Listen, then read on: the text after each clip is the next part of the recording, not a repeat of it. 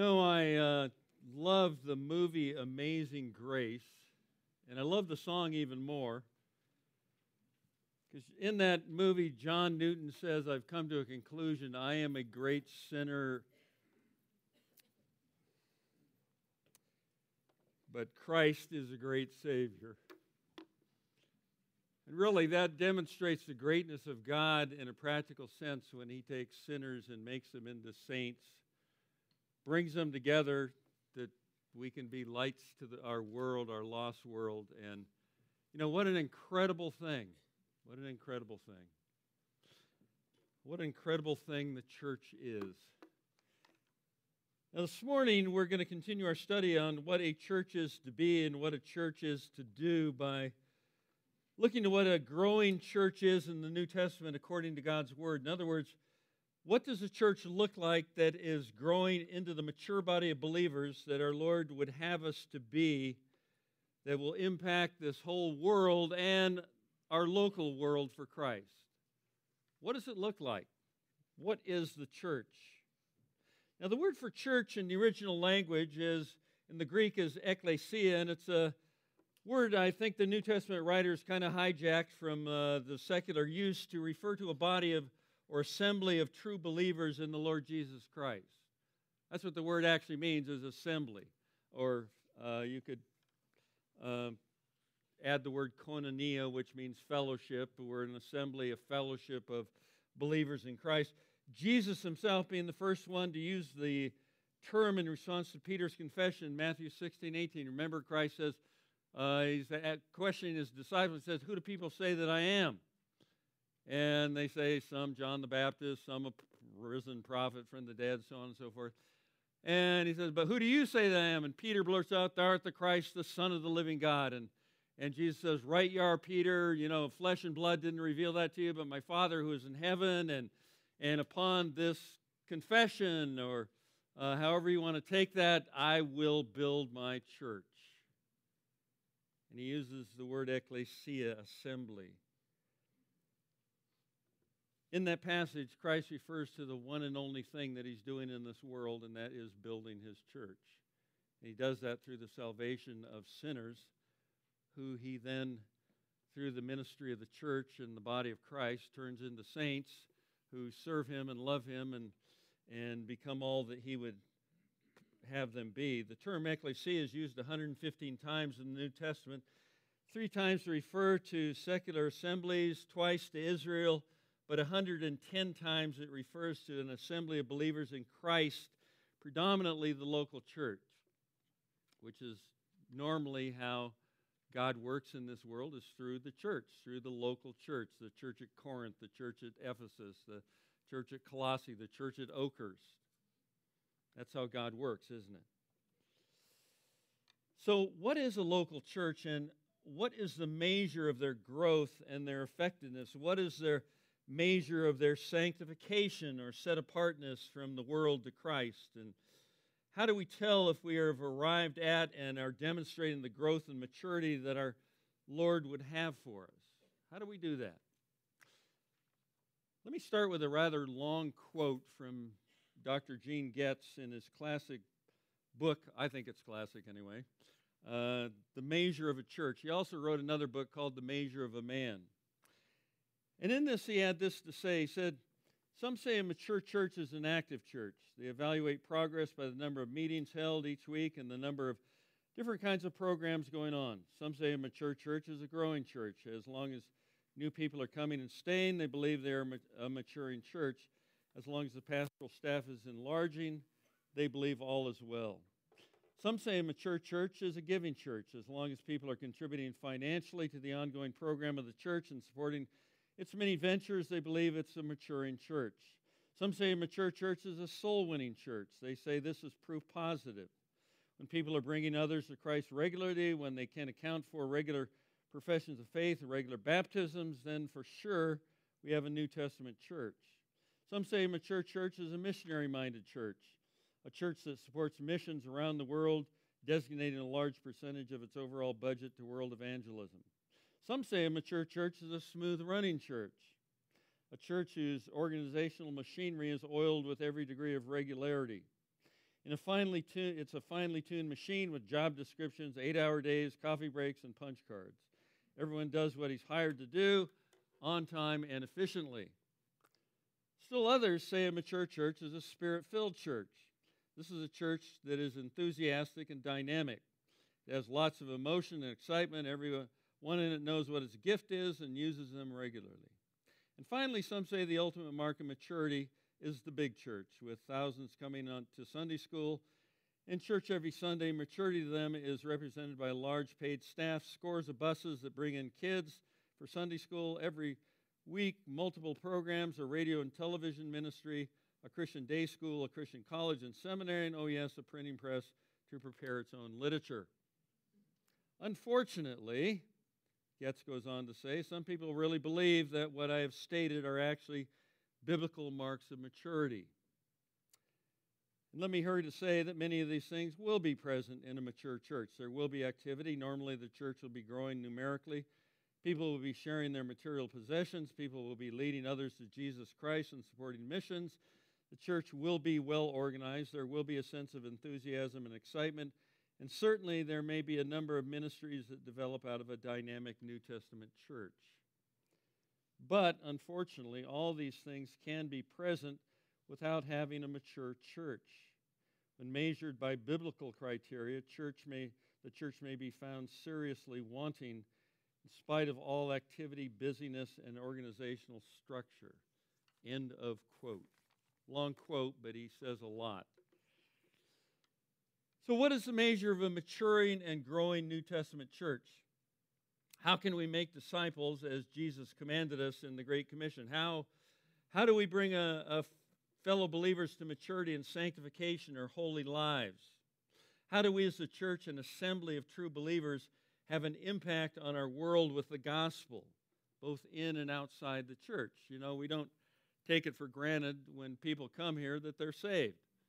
We find out what their profession of faith is. Do they profess that Jesus is the Christ, the Son of the living God, their Savior and the Savior of the world? Are they making the right confession? Are they making the right choices? Are they living life the way Christ would have them? But the main issue is the gospel. What do they believe? And how do they live out that gospel, the good news? Well, to answer some of those questions, turn with me to Ephesians chapter 4, verses 11 through 16. And I want us to read it together just kind of to set the tone for this morning. Paul is talking about the church throughout this epistle. And he's already told us who we are in Christ, how we're to live, what our spiritual makeup is, and so on and so forth. And then he says, here he defines the church, I believe, and he says he gave some as apostles and some as prophets, some as evangelists, some as pastors and teachers, for the equipping of the saints for the work of service, to the building up of the body of Christ, until we all attain to the unity of the faith and of the knowledge of the Son of God, to a mature man, to the measure of the stature which belongs to the fullness of Christ. That is a mature church. When they, what does he say? He says, until they attain to a mature man, to the measure of the stature which belongs to the fullness of Christ. As a result, we are no longer to be children, tossed here and there by waves and carried about by every wind of doctrine, by the trickery of men, by craftiness and deceitful scheming. That's a tremendous sermon in our day and age all by itself. He says, but speaking the truth in love, we are to grow up in all aspects into him who is the head, even Christ, from whom, from Christ, the whole body being fitted and held together by that which every joint supplies, according to the proper working of each individual part, causes the growth of the body for the building up of itself in love. Tremendous passage. And what we have here is an incredible description of what the church is and how our Lord has designed it to function in a very practical sense. You might say this is his blueprint for the life of the church. So let's take a look at it. We're not going to go into an in-depth look, but we're just going to look at it, the key elements here. First of all, it says gifted men are given to the church to equip the saints, God's people, for the work of the ministry, verses 11 and 12. He gave some as apostles and prophets, some as evangelists, pastors, and teachers to equip the saints to do the work of the ministry. Secondly, equip people, carry on that task to the building up of the body of Christ in verses 13 through 16. In other words, we are all intimately involved in the process of building Christ's church because we, are the church. It's not this building. We're not trying to fill this building. We're trying to build people. We're trying to bring them together in an assembly of true believers who impacts both inwardly and outwardly. Peter said it beautifully when he said this in 1 Peter 2, 4, and 5. He said, and coming to him, Christ, as to a living stone. Christ in this passage is referred to as a chief cornerstone. And you know, a cornerstone was laid and everything was built off of the cornerstone. And if the cornerstone was out of alignment, the whole building was a mess. But Christ is our chief cornerstone.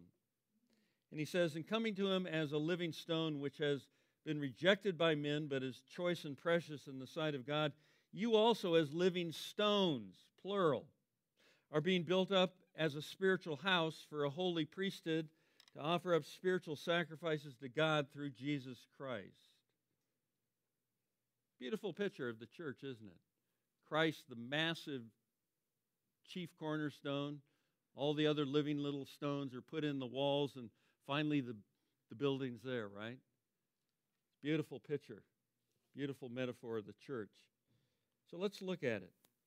Let's look at that whole process in this passage and answer the question from God's Word, when is a church really growing and when is it really mature? What's God's goal for the church? What's God's goal for us as His assembly? Well, first of all, when gifted men given to the church are equipping God's people with the Word of God to do the work of the ministry, it says at the end of verse 12, to the building up of the body of Christ. That builds up the body of Christ when God's men, who He's given to the church, a gift to the church, they're not hired, they're not hirelings, but they're men given by God to the church. We don't pay a pastor's salary so we can hire him. We pay his salary so we can free him up to study and to teach and to minister. There's a huge, huge difference there. If you can hire somebody, you can fire them. If a church pastor's out of line, you can exercise church discipline. That's one thing, but that's the spiritual way of dealing with it, not just firing the guy. We don't hire and fire. We free up to minister, and if a man violates that blessing, that privilege, then he can be dealt with in biblical terms. But gifted men are given to the church to equip God's people with the Word of God to do the work of the ministry. Now, much of that great burden to the building up of the body of Christ is placed on the preacher, the teacher, the elders, the Bible study teachers, Sunday school teachers, the disciplers. But it starts at the top. Ephesians 2:20 tells us the church is built upon the foundation of the apostles and prophets. The apostles and prophets are no longer around, contrary to some people's thinking. Ephesians 2:20 says it's built upon the foundation. You don't put the foundation on the 21st story. But now that that burden is placed on evangelists and pastor teachers, or pastors and teachers, depending on your view of that. But that's our burden. That's our responsibility. That's our privilege to be in that position. Starts at the top. Paul charged Timothy in 2 Timothy 4, preach the word. Be ready in season, out of season, reprove, rebuke, exhort with great patience and instruction. He says, for the time will come when they will not endure sound doctrine, but wanting to have their ears tickled, they'll accumulate teachers in accordance to their own desires and will turn aside to myth, popularly held, basically societal desires and stuff, and they'll start pushing those instead of teaching the Word of God. And James tells us in James 3:1, he says, let not many of you become teachers, my brethren, knowing as such you'll incur a stricter judgment. So God is going to hold a man accountable for what he teaches the church, what he teaches the body. It's important that he teaches the Bible forthrightly, accurately dividing the word of truth, 2 Timothy 2:15. Paul told the elders at Ephesus in Acts chapter 20 that he did not shrink from declaring to them anything that was profitable, declaring to them the whole purpose and counsel of God. The whole thing, the whole ball of wax, everything Paul knew, he taught the church at Ephesus. And then he commended the elders at Ephesus as he was going to Jerusalem. He commended them to God and to the word of his grace, he said, which is able to build you up and to give you the inheritance among all those who are sanctified. In other words, elders preach the word, pastors equip the saints, preach the word, build the church. Very simple. I don't think it's hard to understand. What's a pastor to do? He's to preach the word. In season, out of season, when it's popular, when it's not. How's he to preach it? Reprove, rebuke, exhort with great patience and instruction. Why? Because it's so easy to figure out, stick your finger in the wind and go, oh, which way is society blowing? Oh, I'll preach that. Good business principles. You know, if your sermon can be preached anywhere but in a church, you're not preaching the truth. You might be repeating a lot of nice principles from whoever wrote the book that you're getting it out of, but we need to preach the word. We need to preach God's word, the truth. Sanctify them in the truth was Jesus' prayer, and he said, thy word is truth. Why do it that way? 2 Timothy 3:16, because all Scripture is inspired by God. It's profitable for teaching, for reproof, for correction, for training in righteousness. Why?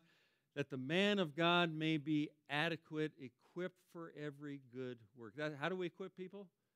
Equip them with the Word of God. That's why, I keep telling people my goal is to be as unoriginal as possible in the use of the truth. I just want to preach the Bible. I don't have to come up with all the stuff that's going on today and all the wonder stuff that's going on. Just preach the word. It transforms people's lives. It's what gives them their inheritance. It's what gives them their walk with Christ. It transforms, it sanctifies lives. Grow the church strong by the word of God, not an inch deep and a mile wide by the scheming of men. The church growth movement and all that stuff, all it's produced, for the most part, is just not much of anything. Just a bunch of lost saints who think they're saved, who are about that deep and about that wide in their walk with Christ. They may know the Lord Jesus Christ, and that's a good thing, but we want to go deep. We want a mature man. The measure of the stature belongs to the fullness of Christ. That's a mature church. That's the goal. That's what we're headed towards. And if it sounds redundant and just keep pounding that home, there's a reason for it, because we don't want to get off track. Then there's another aspect to all this. The body, once being equipped with the Word of God, then we, as God's equipped people, are to be involved in the whole process of equipping and discipling others and helping them come to maturity. Look at verses 13 through 16 again. He says, until we all attain to the unity of the faith. How long do we keep preaching the word? How long do we keep equipping the saints? Well, until we all attain to the unity of the faith and the knowledge of the Son of God. That's the word epigenosko. It means the true knowledge of God. Not just, everybody can go, well, oh yeah, I believe in God. Well, who is God to you? Well, and then you get what they really believe. And that's scary. But the true knowledge, upon knowledge, epigenosko. It's, everybody can say, yeah, I believe in God, but what do you believe about God? Who do you believe God to be? Is it the God of the Bible, or is it something you've conjured up in your own mind, or something you've taken a little from here, a little from there, a little from everywhere, and put them all together, and you come up with a golden calf? That's why the Word of God is so important. It defines God. It defines how we're to live. It defines the church. It's very definitive. So he says, the true knowledge of the Son of God, who really is Christ, to a mature man, to the measure of the stature which belongs to the fullness of Christ. So if the goal is to be Christ-like and to have Christ-like maturity in our life, we better know who Christ is if we're going to be imitating him, right? You know, Paul said, be imitators of me as I am of Christ, and that was a worthy thing to say, because if you look at Paul's life, he was imitating Christ, not perfectly, but that was the goal of his life. And he says, as a result, we are no longer to be children, tossed here and there by waves and carried about by every wind of doctrine, by the trickery of men, by craftiness in deceitful scheming. There's a lot that could be said there. He says, but speaking the truth in love, we're to grow up into all aspects into him who is the head, even Christ, from whom the whole body being fitted and held together by what every joint supplies, according to the proper working of each individual part, causes the growth of the body for the building up of itself in love. Love that. Now, there's so much that could be said about these 4 verses, and apart from preaching a 10-week series on it, I'm not going to give it all to you today. Okay? So don't worry. But suffice it to say, the goal and the purpose of a growing and mature church is to bring everyone God has sent them to a Christ-like maturity or sanctification. I remember the church I grew up in, where John MacArthur was, he says, I don't pray for one new person in our church until I've matured the ones that are already there. Because as you're maturing people, they will actually do the work of the ministry. They will build the body. They will, sheep beget sheep. So if you're not doing a good job maturing the ones you got, what are you doing?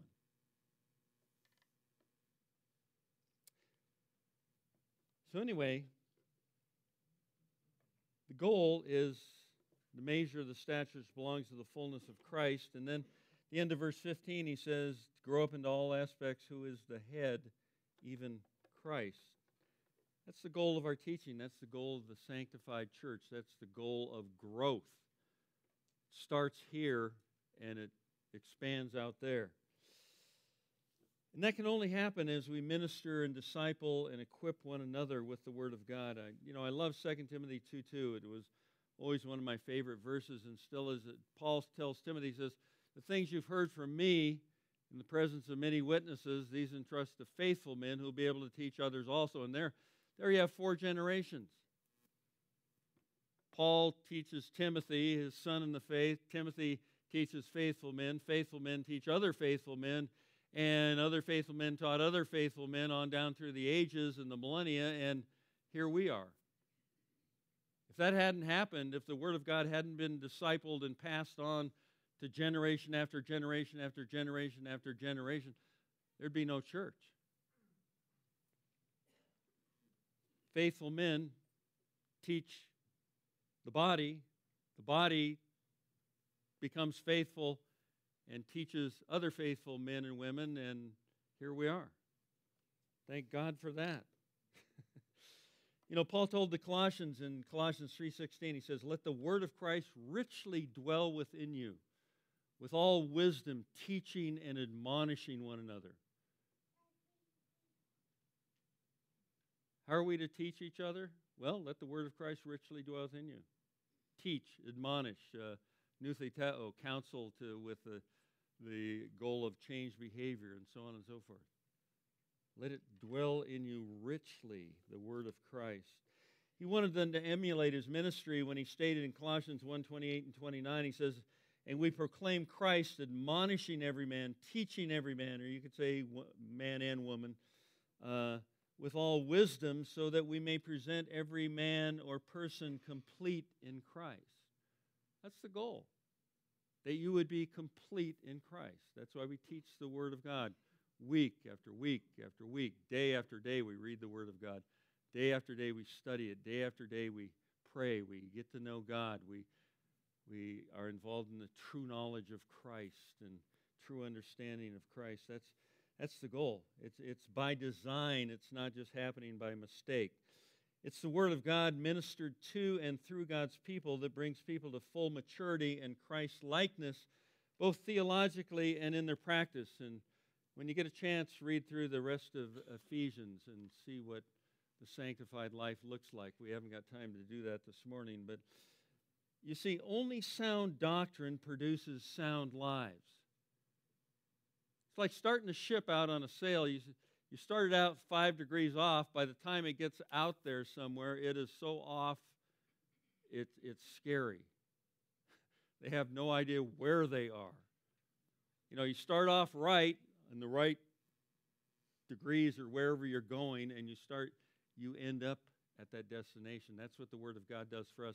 It keeps us on track. It tells us what God wants, who God is, what He requires of our lives, and so on and so forth. That's why God's Word is so important. I can't overemphasize that. Because there's a lot of charlatans out there. I hope we realize that. And how do you expose a charlatan? Well, you've got a standard. Don's really big on this. You've got the standard of the Word of God. You compare everything to the Word of God, and if it's off, it's not right. You don't just go, oh, they're so nice. They're such nice people. You know, there's a lot of charlatans out there, a lot of hucksters with big toothy grins, pretty wives, and an ear-tickling message that resonates with unregenerate people or Christians who are ignorant of God's Word.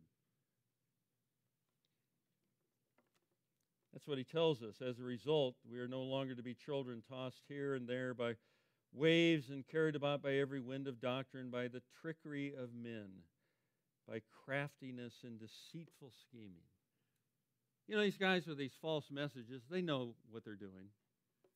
They craft a message, and we'll look at this in a few weeks, that goes along with popularly held myths about life that society keeps perpetuating, like health, wealth, prosperity. Visualize what you want and then incubate it in your mind and then speak it into existence. Just a bunch of baloney. And it's unbelievable that people even are willing to listen to this stuff. But if they've got no standard, if they've got nothing to compare it to, then sounds good, right? If you're not, if you're ignorant of God's Word and you don't know what God's Word says, hey, it sounds good. This guy's religious. He's a teacher. That's why it says, let not many of you become teachers, my brethren, knowing you'll incur a stricter judgment, because it's so easy to lead sheep astray, not give them the right stuff. It's like a baby. If you were to feed a baby at the point where they could actually eat chocolate, that's all they'd eat. They have absolutely no discernment, and they'd end up dying, right? That's a lot of Christians because they're ignorant of God's Word. They get this chocolatey diet, and it tastes good, and it sounds good, and it looks good, and wow, it works for him, and they get led astray. Every wind of doctrine that just kind of blows through the church, and within a matter of years, it's gone. But the Word of God stands how long? Forever. Keep that in mind. A lot of charlatans. What's the safeguard to this kind of deception? Well, obviously, having faithful leadership, faithful men who teach God's people the truth, who then take that truth, the people take that truth and teach and disciple one another as they help each other to grow up in all aspects into Him who is the head, even Christ. You're not responsible ultimately for my sanctification, but you can sure help the process by confronting me or telling me when I'm off base or doing something stupid or saying something stupid. And you can sure help. We can sure help one another, can't we? If we know the Word of God and we know the standard by which we're to live, and we can go, hey, walk in a manner worthy of the Lord in all respects. We can help each other. That's why Sunday morning Sunday school is so important. That's why the many Bible studies we have are so important. That's why it's so important to be involved in our man-to-man and woman-to-woman that'll be coming up in March, and that'll be exciting, where you can meet with another woman and man-to-man. Trying to get this straight, there'll be no man-to-woman thing. That just creates problems. But where you be in a discipleship relationship, learning the Word of God together. It'll be exciting. That's why we have Pathway to Freedom. Steve exposits the Scripture. That's why we have Awana. It's so important for our kids. They learn the Scripture. They learn the Bible. They learn that God is number one. We can help each other in the process. You see, when the Word of God is faithfully taught, discipleship and spiritual growth and the building up of the body of Christ is the supernatural result. It leads, verse 13, to a church being unified, leads to the epigenosko, the true knowledge of Christ, permeating the minds of the disciples, which leads to maturity, to the measure of the stature which belongs to the fullness of Christ. In fact, Paul tells us in 1 Corinthians 2:16, but we have the mind of Christ. That's just another way of saying, let the word of Christ richly dwell within you, with all wisdom, teaching and admonishing one another. We have the mind of Christ available to us because of the indwelling Spirit, because of the 3,000 or so pages the Spirit of God has written for our benefit and our exhortation and our guiding. It's exciting stuff. This then causes the growth of the body, it says, for the building up of itself in love. As every joint works with every other joint, and every part of the body works with every other part of the body with the Word of God, we are built up in love. And that's the measure of maturity in the church. Again, Getz had this to say. I just want to read this. He says, what is the greatest thing in all the world? Notice I did not say, what does man think is the greatest thing in the world? Rather, what is the greatest thing in the world? Obviously, many think status and power and being a constant success are the greatest things in the world. That is why we've had so much emphasis on competition at any cost, which has led to unbelievable acts of unkindness and hatred towards others, often resulting in outright war. Still others think money is the greatest thing. Some men will do almost anything to accumulate wealth, regardless of the laws of society and accepted principles of human decency. Many people lie, businessmen cheat, thieves steal, prostitutes sell themselves, and all for one basic purpose, to acquire money. But the Bible makes it clear that there is something far greater than status and power and wealth. It's love. Petula Clark, hate to date myself like this, but she said what the world needs now is love, sweet love, right? 60s, 70s. She didn't know why. She just thought it needed, and her concept of love was perverted. But the Bible defines love for us, doesn't it? This is the greatest thing in all the world and always has been.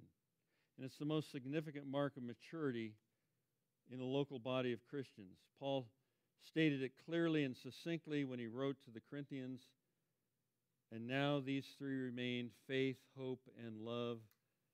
But the greatest of these is love, 1 Corinthians 13:13. And love is the greatest mark of maturity in the individual Christian's life and the life of the church. Love is the ultimate mark of maturity, a Christ-like, sacrificial love as it's defined in Scripture. We're told to love the Lord our God with how much? All our heart, all our soul, all our mind, all our strength. That's a lot. That's everything you got. You're to love God with all that, and then God will love your neighbor through you as yourself. That's why it's the mark of maturity. It's Christ-like, it's God-like to love as He loves you and as you're to love Him. John 13:34 and 35, Jesus commands us to love one another even as he has loved us. And he says, by this all men will know that you're my disciples. By what? By your Christ-like love for one another. Wow. Mean I'm a billboard, I'm an advertisement of Christ's love? Yeah. If you're loving like Christ loves, you are. 1 Corinthians 13 says, love is the more excellent way, even than spiritual gifts and spirit-led ministry and spirit sacrifice and so on and so forth. You know, if I speak with the tongues of men and of angels and have not love, I'm what? A noisy gong or a clanging cymbal. If I give all my possessions to feed the poor and I have not love, it profits me how much? Nothing. If I give my body to be burned, you know, like they did during the Vietnam War with the monks in Vietnam, very sad thing, but it says if it's not done out of love, it's worthless. 1 Corinthians 14:1, we're exhorted to follow the way of love. 1 Corinthians 16:14 exhorts us to do everything we do in love. Jesus even told us in Matthew 5:44 to even love our enemies, even love liberal politicians, and pray for those who persecute you. Galatians 5:13 tells us to serve one another in love. Ephesians 4:2 says to be patient, bearing with one another in love. Ephesians 5:2 tells us to live a life of love just as Christ loved us and gave himself for us. We are marked by sacrificial love. Here in Ephesians 4:15, we're told to speak the truth in love. Husbands are told to love their wives as Christ loves the church, Ephesians 5:25. In Philippians 2:2, we're told to have the same love for one another. Colossians 3:14, we're told, beyond all these things, put on love, which is the perfect bond of unity. 2 Timothy 2:22 tells us to pursue love. Not just think about it, but pursue it. Go after it. Hebrews 10:23 through 25 tells us to consider how to stimulate one another to love and good deeds. You know, I can't do that unless I'm considering other people, can I? And if I love other people, I consider them. If I don't love them, they're last thing on my mind besides myself. Consider how to stimulate one another to love and good deeds. Peter even tells us in 1 Peter 4:8 that above all keep fervent in your love for one another because love covers a multitude of sins. You know, we live in a day and age where, I don't know about you, but it just makes me sick. The people are just trying to dig up dirt. If a guy smoked a marijuana cigarette 50 years ago, it'll be brought up in his political campaign. You know, I mean, the world is constantly trying to expose your weaknesses, expose your sin, expose the ugliness that may be in your life. Whereas our love for others is to cover it. Doesn't mean we don't deal with sin. Doesn't mean we just ignore it. But it means we open our arms to people, take them in, and help them overcome in Christ. John concurs. He says, let us not love in word or with tongue, but in deed and truth. So what is a growing and maturing church? Well, it's a church where godly gifted men are equipping the saints with the Word of God for the work of ministry. And as the members of the church take the Word of God and minister to others, applying the truths of the Word to one another, it brings about a unity of faith, knowledge, a true knowledge of Christ, and a fullness of maturity in Christ, the result being that believers are not led astray by false teachers, and the church functions properly, being fitted and held together by that which every joint supplies by the proper working of each individual part. And this causes the growth of the body in maturity, manifesting in the church being built up in love. Wow, that's a mouthful, isn't it? But the end result is that we have a Christ-like love for one another and for a lost world. That's the ultimate mark of a Christian. Last week I recommended Francis Schaeffer's old book called The Mark of a Christian. Schaeffer was probably the foremost apologist of the 20th century. And he just broke it down. I mean, the guy was a brainiac beyond brainiacs. He just broke it down to, love God, love your neighbor, love each other. That's the mark of maturity. Sacrificial, Christ-like love being the ultimate mark of maturity. So there you have it, beloved. The growing, mature church. Simple to understand, but hard to live. And the question is, what will we continue to do, or what will we begin to do based on what we've heard this morning? Where can you personally contribute to the building up of the church body in love? Think about that. And you may already be doing that, and that's wonderful, but it's by that which every joint supplies, by the proper working of each individual part. How is Christ going to work through each of us based on what we've heard this morning to the building up of one another in love in the body of Christ? I want you to mull that over in your mind this week and really think about it, and then look for opportunities to minister to and love each other and love those who are not even that lovely to love, like your enemies. And hopefully you can reconcile with your enemies. In fact, those enemies may be in your own family. I don't know. Maybe in the family here. But how's God going to work through you to the building up of the body of Christ in love? Let's pray. Father, thank you. I just pray that you've spoken to each one of us. I know you've spoken to me in many ways. And I just thank you for your word, that it does not return void. I just pray you'd take these simple words and drive them home to each one of our hearts, that we might really benefit one another, that we would really minister to one another, that we would take these words, take them to heart, and then we would minister to the hearts of others. Lord, we love you, we praise you, and thank you in Jesus' name. Amen. Amen.